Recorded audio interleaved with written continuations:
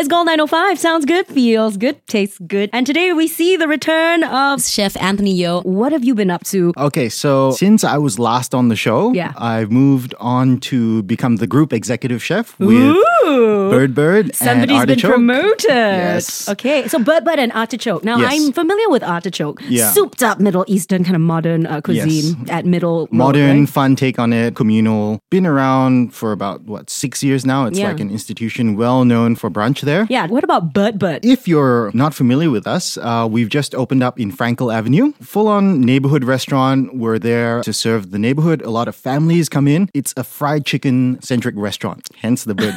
I love it. So we've got 3 types of fried chicken on the regular menu at the moment. We have our Southern style fried chicken. So that's your American style. We do it in an Old Bay spice. With buttermilk and that sort of thing? Yes. And then our own homemade gravy. Yes. So the other 2, we've got a Bangkok style fried chicken.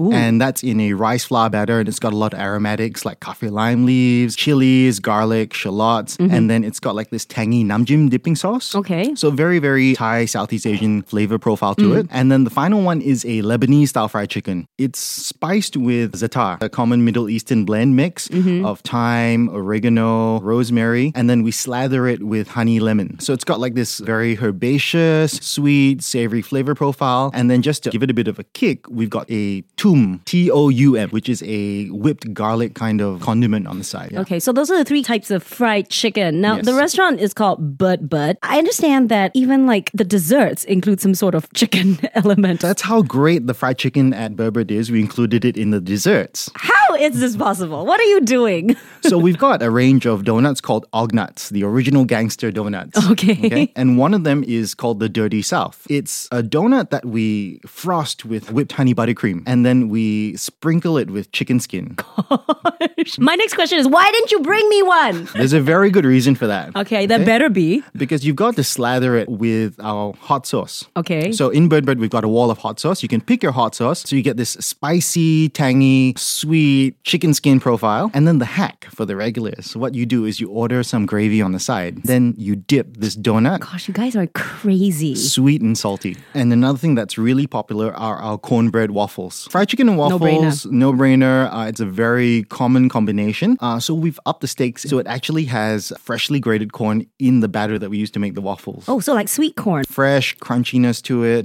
It's a bit breadier, a bit cakier. Got a different texture, but it's great to dip into the gravy is really The better nice. to sop up the gravy with, Yes. I say. To finish off with, for dessert, something Yeah. sweet, have one of the softy pies. We've got the giant soft serve machine. You'll see it when you walk in on the left.